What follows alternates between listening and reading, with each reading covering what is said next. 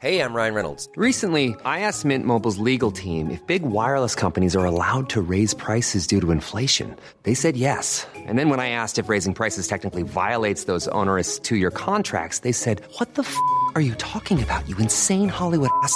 So to recap, we're cutting the price of Mint Unlimited from $30 a month to just $15 a month. Give it a try at mintmobile.com/switch. $45 up front for 3 months plus taxes and fees. Promo rate for new customers for limited time. Unlimited more than 40 gigabytes per month. Slows full terms at mintmobile.com. Hey, it's Ryan Reynolds, and I'm here with Keith, co-star of my upcoming film, If, only in theaters May 17th. Do you want to tell people the big news? All right, I'll do it. Sign up now and you'll get unlimited for $15 a month and 6 months of Paramount Plus Essential Plan on us. mintmobile.com/switch. Upfront payment of $45 equivalent to $15 per month. Unlimited over 40 gigabytes per month. Face lower speeds. Videos at 480p. Active Mint customers by 531.24 get 6 months of Paramount Plus Essential Plan. Auto renews after 6 months. Offer ends May 31st, 2024. Separate Paramount Plus registration required. Terms and conditions apply if rated PG.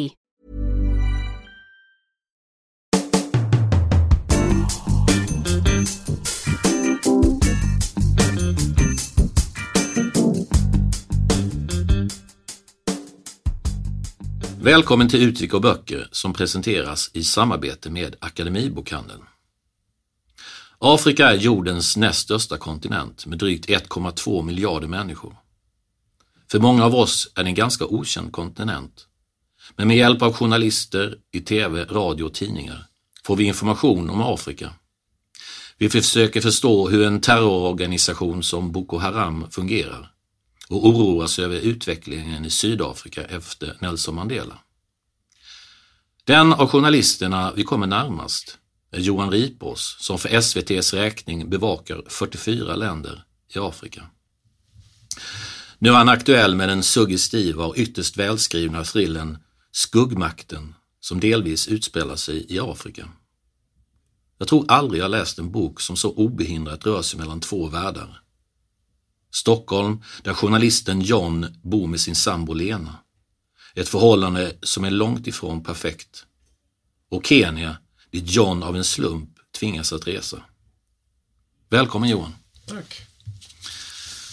Det var nästan som att det var svårt att få fram det här ordet där. Ja. Det är kallt i Sverige. Du hamnar en journalist från Nacka som för SVT har gjort program som Värsta språket och kulturprogrammet Kobra som utrikeskorrespondent i Afrika. Och det är en väldigt lång väg emellan där kan man tycka. Och för mig var det var inte alls självklart. Jag hade ingen aning om att jag skulle hamna i Afrika. Det har inte ens legat till på min önskelista. Men jag tror att om jag ska vara helt ärlig med det, så tror jag att min största merit innan var att min fru är halvkenyan. Så att hon hade och har en väldigt stor släkt i Nairobi. Så vi tänkte egentligen åka dit. Vi lekte med tanken om att bara lämna Sverige ungefär ett halvår och bara vara borta. Och sen så tog jag upp det med utrikeschefen och sa att vi tänkte kanske, vi har planer på, jag vet inte vad ni har för bemanning eller någonting. Och så blev det plötsligt, alla stjärnor stod helt rätt i himlen. Och så plötsligt befann jag mig med en kamera i handen i Nairobi. Helt grön. Hur många år sedan var det nu? 6 år och 1 månad ganska exakt. 6 år från Sverige. 6 år från Sverige, precis. Vad har du fått för reaktioner från SVT när de, som man säger, värvade dig dit? Ja, men jag har ju varit så länge så att något har jag lyckats göra rätt helt enkelt.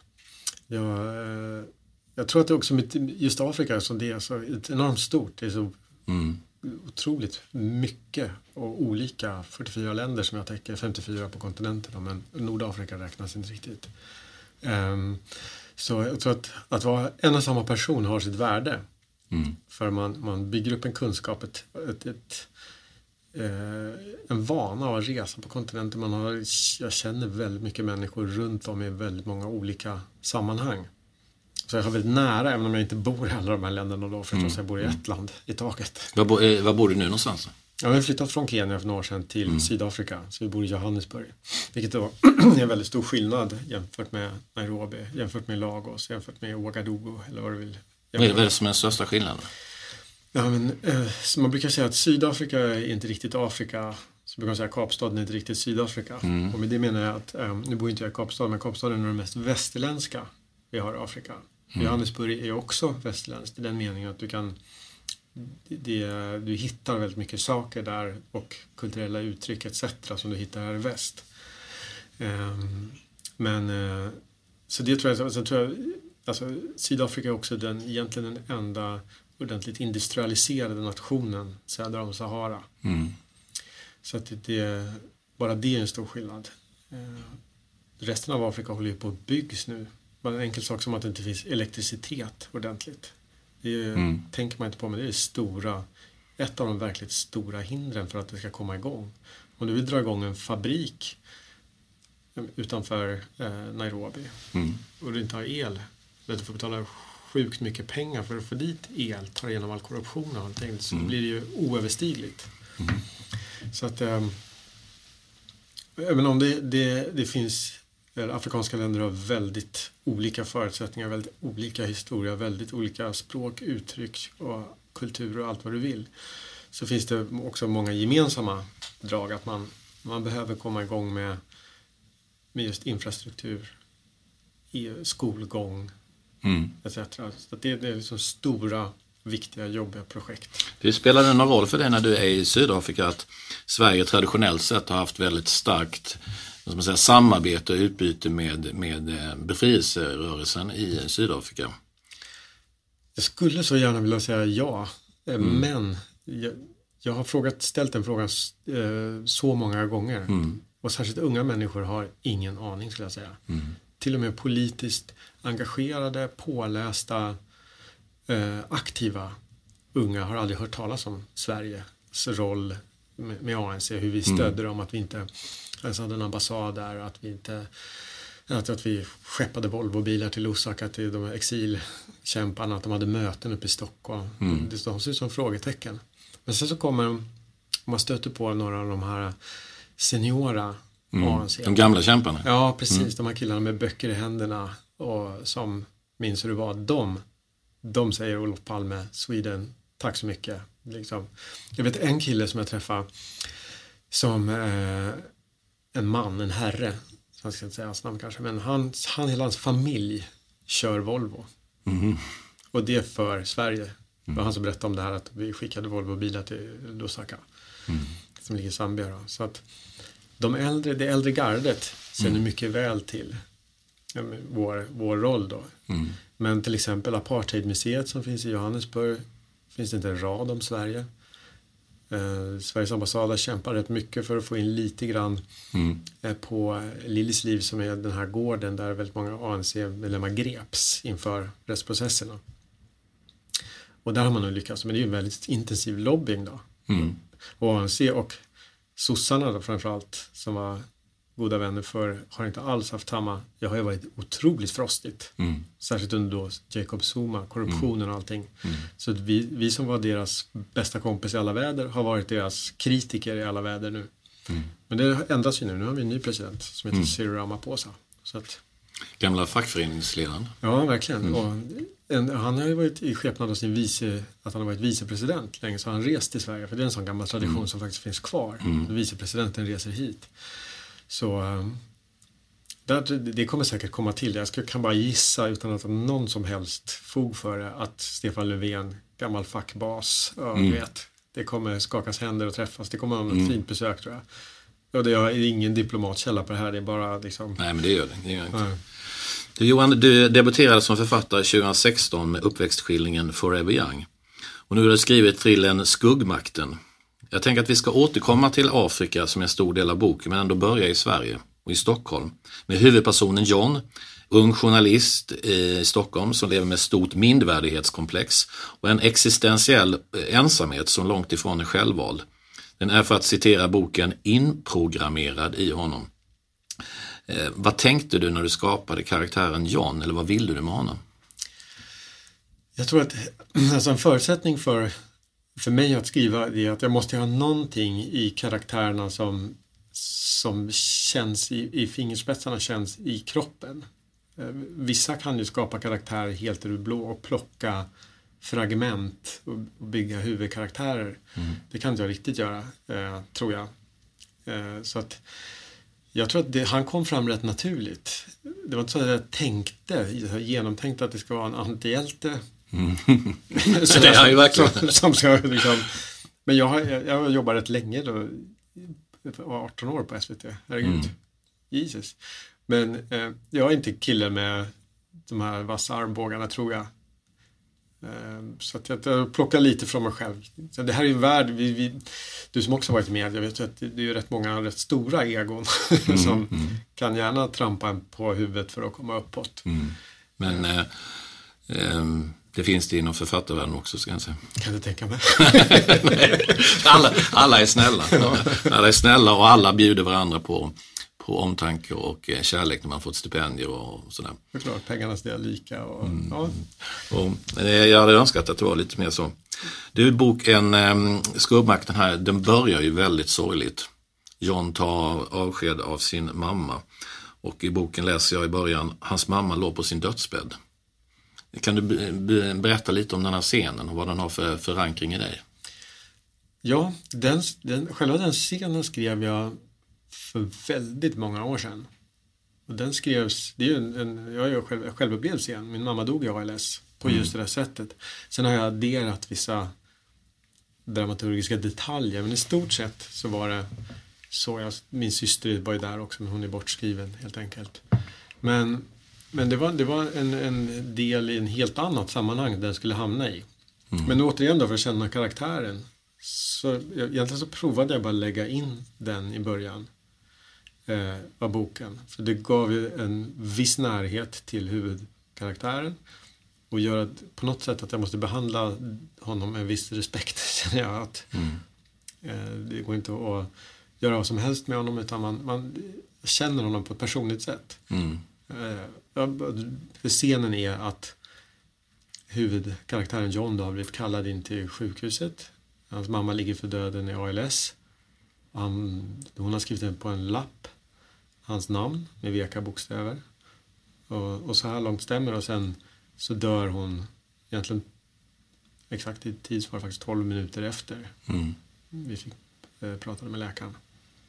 Så det var en väldigt inte en dramatisk situation, men en emotionell situation givetvis.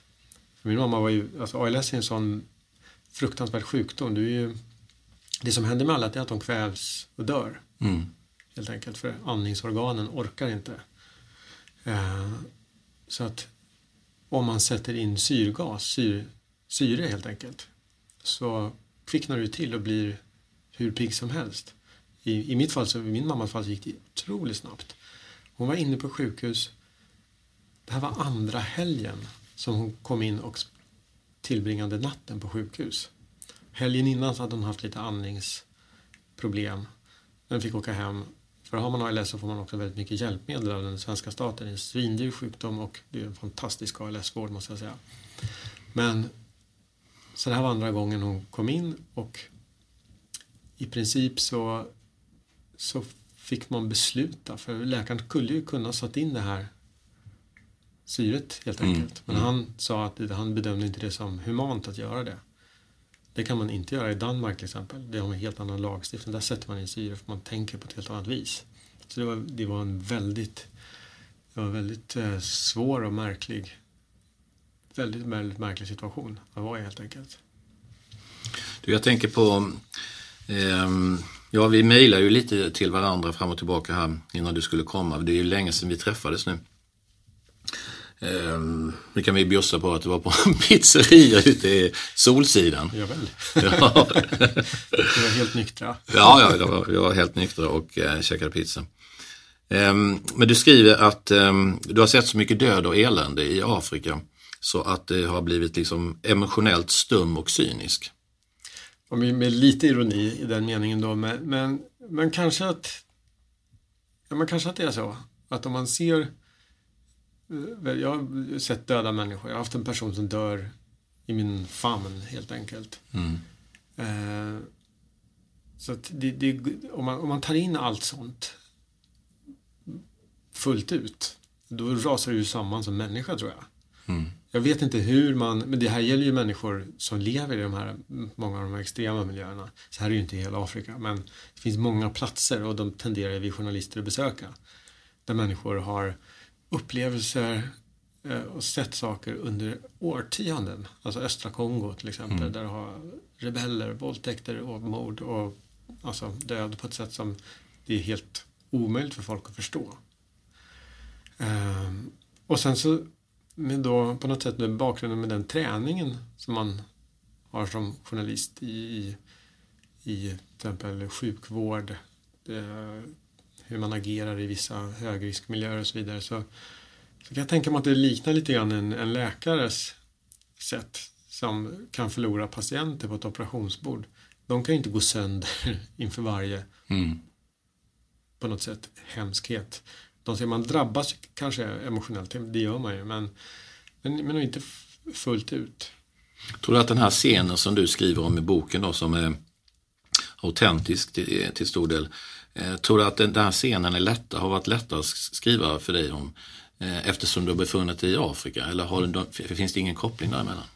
Inledningsscenen med nej, egentligen så är den skriven så långt innan på något sätt. Det var andra. Min pappa dog 11 månader innan min mamma. Men hon dog ju verkligen framför ögonen på oss. Så där hade jag nog inte det var ju en familjemedlem på något sätt. Så att jag tycker man har en viss, jag vet inte vad man skaffar sig för sköld egentligen. Jag minns när den här mannen, det var i Soweto i Johannesburg, så kom jag åkande med en bil och så passerar en man över gatan precis framför vår bil. Så kommer en motorcyklist till vänster och kör rakt in i den här gamla mannen och hans ben slits av precis framför oss. Och jag har ju fullt sjukvårdsutrustning. Så jag springer ut, det första jag har sett en tourniquet på honom, vilket är sån här band som drar åt all blodstoppa helt enkelt för att man förblöder på nolltid. Och känslan var inte alls där chock, hur det ser ut när en människa fullständigt går sönder köttsligt. Det är jätteläbbigt om man ser det i en situation då man kan ta in det. Nästan läskigare tycker jag att se det på film än det där. För jag blev helt fokuserad på att försöka rädda hans liv då helt enkelt. Vilket jag misslyckades med. Men jag vet inte om det har tagit någonting på mig, om jag ska välja. Jag vet inte. Kanske inte nu eller sen. Svårt att säga faktiskt. Vi har gått tillbaka till din bok lite. Det är ju också, förutom att den är en väldigt stark skildring, suggestivt välskriven som jag skrev innan, så har den också en väldigt humoristisk ton, särskilt i början av boken. Alltså jag skrattade högt några gånger när jag läste om John, men det var ett skratt som fastnade i halsen. Alltså John är så ensam och sårbar att han blir som ett öppen mål för kritik och spydiga kommentarer. Vid ett tillfälle i en scen i boken så pratar han med Amanda, som är Lenas, sambons vän. Och Amanda säger så här, citat: Det kan inte vara lätt att leva med en kvinna som Lena. Jag menar, du har ju inte breakat själv. Många män har problem med det. Har inte det, eller? Nej, inte alls. Nej. Ja, min fru tjänar 3 gånger så mycket som mig och 8 år yngre, så att jag har varit så att säga tvungen inom situationstecken att leva med det. Ja, men det kanske ligger en del i mansrollen att vara försörjaren etc. Ja, du vet inte det. Ja, absolut. Men sen, det finns ju så väldigt många framgångsrika, starka kvinnor inom vår bransch. Eller om i vår bransch är då media. Man säger så.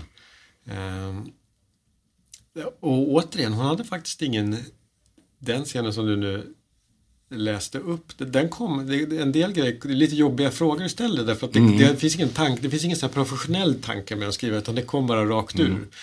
Och var kommer det ifrån? Man kanske inte analysera varje scen innan man skriver det, utan vissa saker bara kommer. Men någonstans kommer det ifrån på något sätt. Men det finns väldigt mycket så i vår värld där, att jag menar, har ju blivit ett helvete så har man skrivit om någon kvinna ska prata om hockey på tv till exempel. Och man får kämpa hur mycket som helst. Även om de är lika duktiga sportjournalister eller dåliga som männen är. Ja. Men hur mycket av den här John har du plockat och journalistvärlden har du plockat från din egen värld? Jag tror att jag har plockat en hel del från mig själv till John. Och en hel del... Det är inte så långt mellan John och Johan, eller? Nej, vilket gör det ännu läbbigare att skriva förstås. Det gör det ännu mer på allvar. Ta bort en bokstav. Sen heter han Österby efternamn. Min pappa heter Östanby. Så att jag ville lägga honom nära, men ändå hålla honom en bit ifrån mig. För han är ju nybörjare i Afrika. Det är inte jag då. Så att jag måste gå in, vad tanken var att gå in i den med hans ögon, vilket inte var särskilt lätt. Men sen så, när du säger nu, han har ju en bakgrund som inte är en akademisk familj. Han kommer ju från jag är ju uppvuxen i Nacka då, men mina föräldrar var ju vad vi skulle kalla arbetarklass. Det var otroligt pampigt när jag började på tv. Även om min pappa inte hade kollat om det var TV4 eller SVT, men det var bara tv, vet du. Han är där uppe och knegar på tv så. Så att jag tror att det där kommer nog lite, det har kommit in naturligt i hans värld på något sätt. Och med det följer en viss tankevärld och ett sätt förhållningssätt och situationer. Att möta prestige, att möta såna här konkurrensmänniskor som är målmedvetna, duktiga och kan med självklarhet promenera in i de här högprestigemiljöerna. För mig var det, när jag började på tv för 18 år sedan, tyckte jag nog var lite läbbigt med de här stora nyhetsgubbarna och tanterna. De var en annan värld för mig.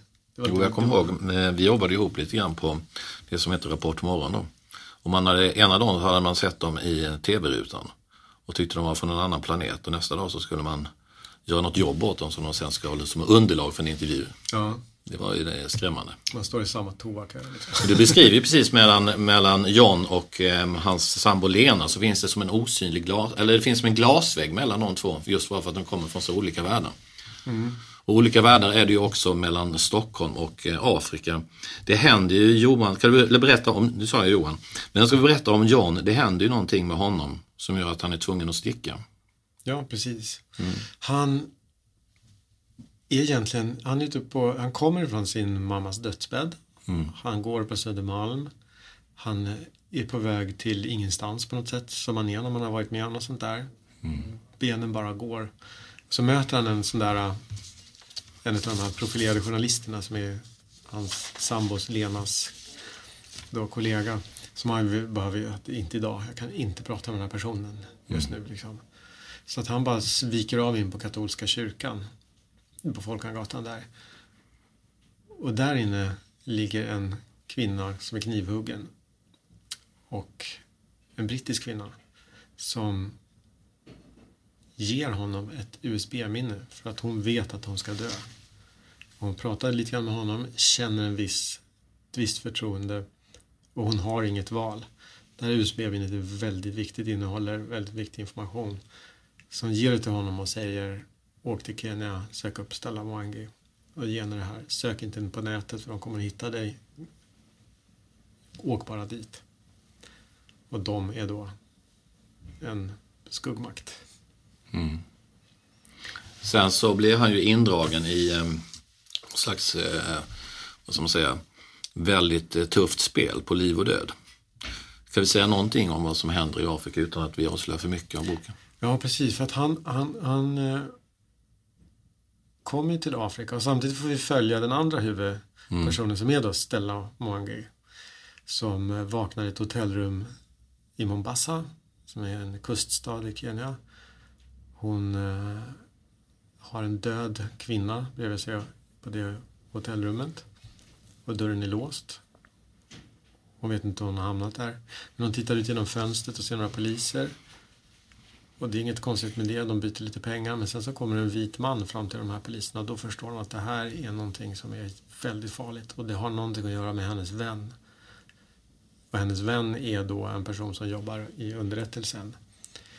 Som har kontakter med henne av vissa skäl som har med det här underrättelsearbetet att göra.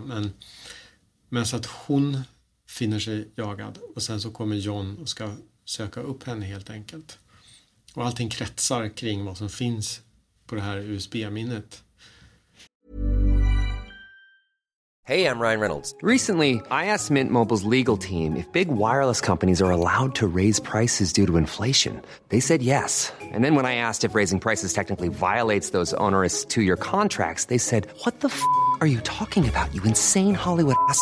So to recap, we're cutting the price of Mint Unlimited from $30 a month to just $15 a month. Give it a try at mintmobile.com/switch. $45 up front for 3 months plus taxes and fees. Promo rate for new customers for limited time. Unlimited more than 40 gigabytes per month slows. Full terms at mintmobile.com. There's never been a faster or easier way to start your weight loss journey than with PlushCare. PlushCare accepts most insurance plans and gives you online access to board-certified physicians who can prescribe FDA-approved weight loss medications like Wegovy and Zepbound for those who qualify.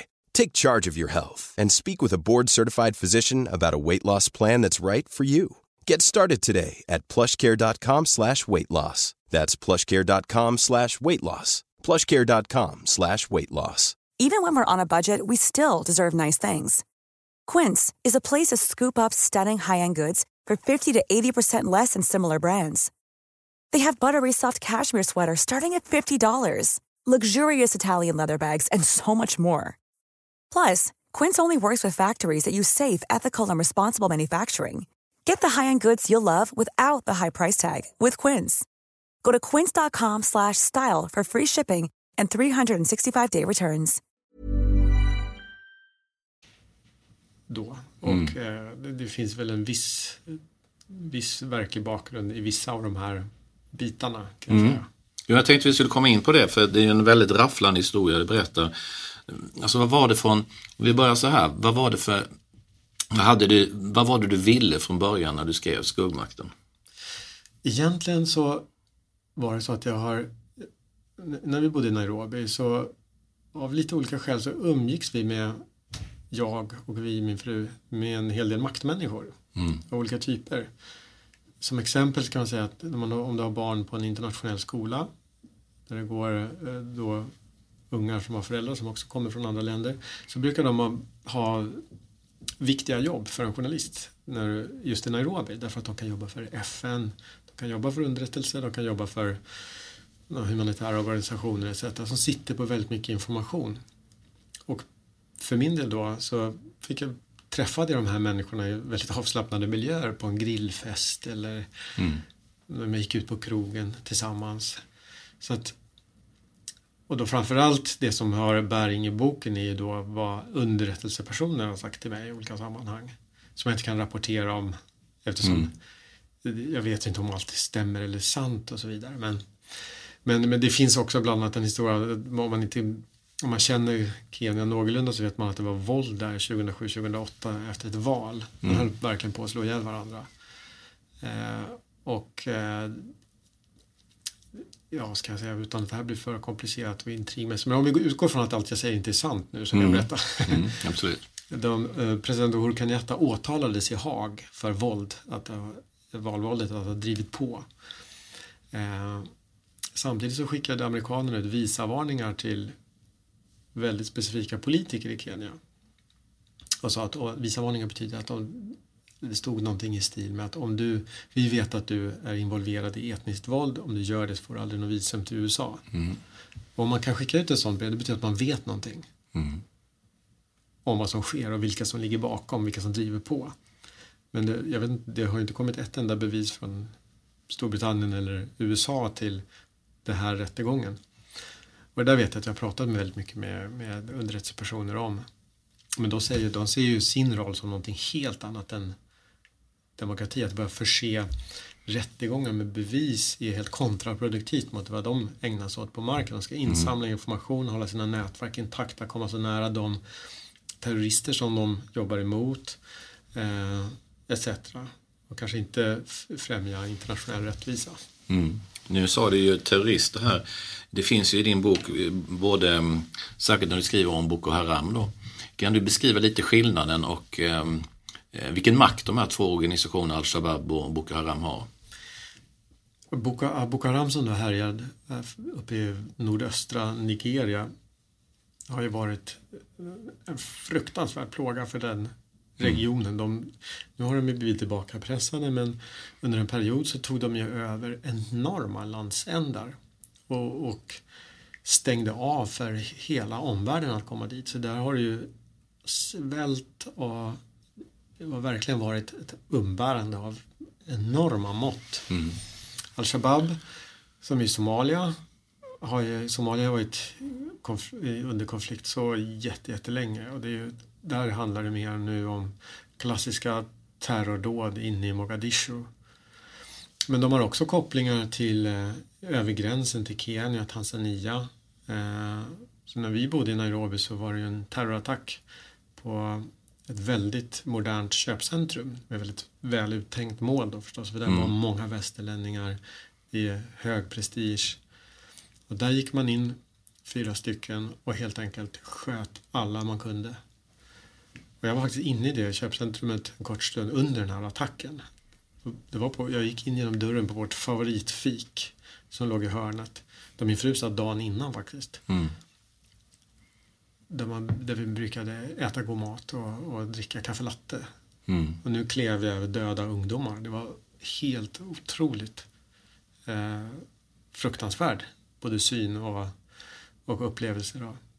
Jag tänker när du har jobbat så mycket på fältet som du har gjort i så många länder i Afrika.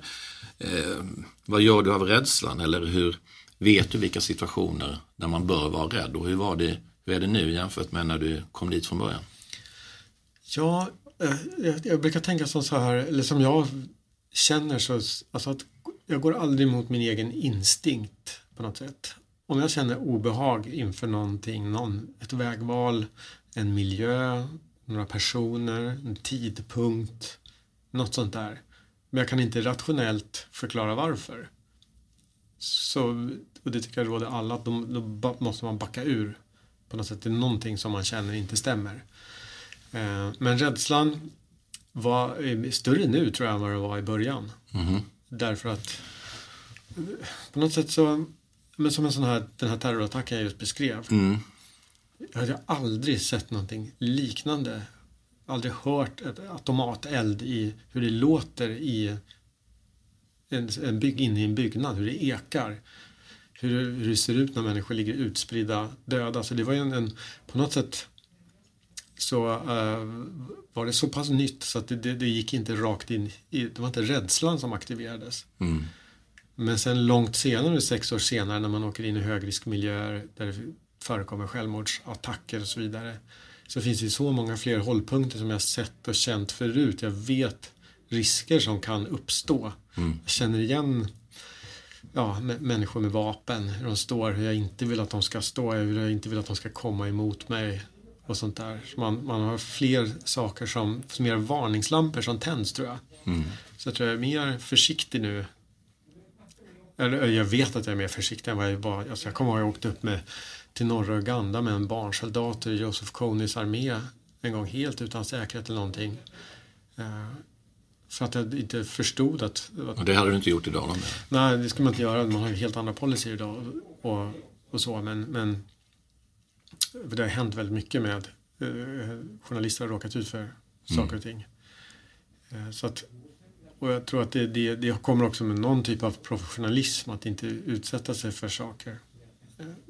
Det ställer inte bara till problem för mig om jag blir kidnappad, utan en hel jätteapparat som dras igång och familjen drabbas fruktansvärt. Det kanske inte alls är särskilt läskigt för mig om det är några killar som ska hålla mig i en vecka eller något sånt där och försöka få loss lite pengar. Jag kanske sitter och har ingen skräck alls för det på grund av det och det och det. Att jag inte känner att de kommer göra någonting och jag vet att de drar en rövare.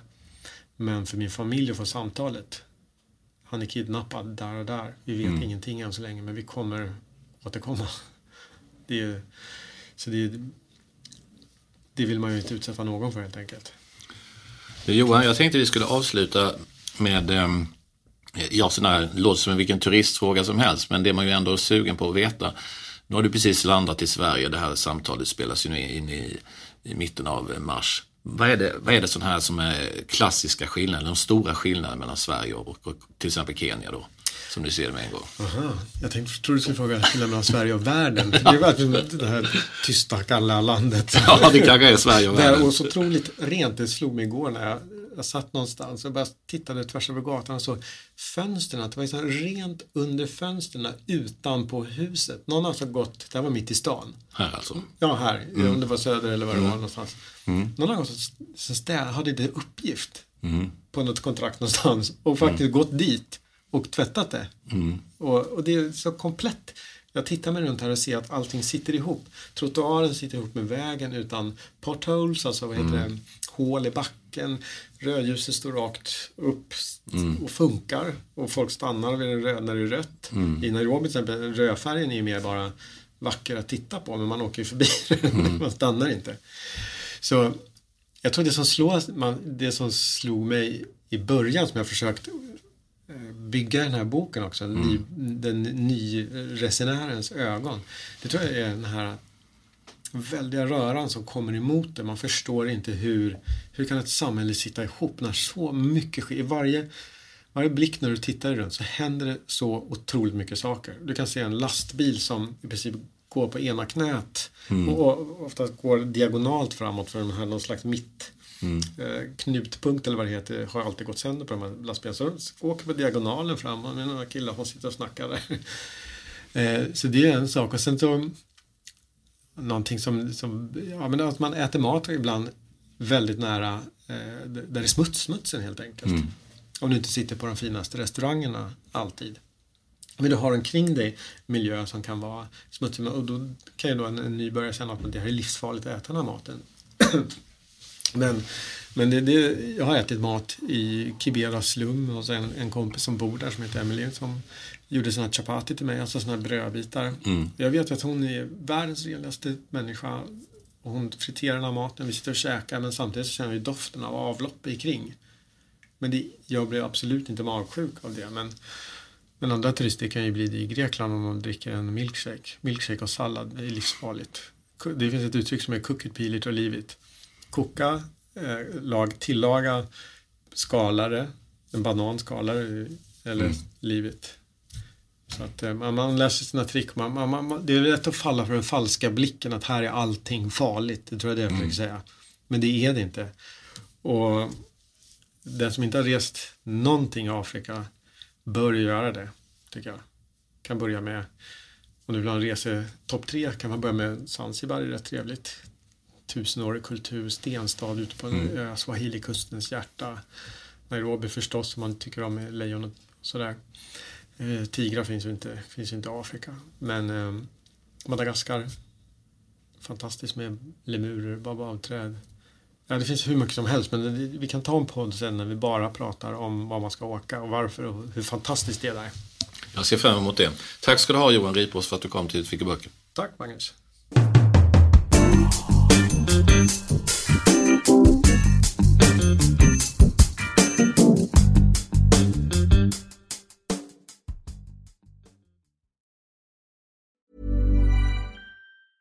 Planning for your next trip? Elevate your travel style with Quince. Quince has all the jet-setting essentials you'll want for your next getaway, like European linen, premium luggage options, buttery soft Italian leather bags, and so much more. And is all priced at 50 to 80% less than similar brands. Plus, Quince only works with factories that use safe and ethical manufacturing practices.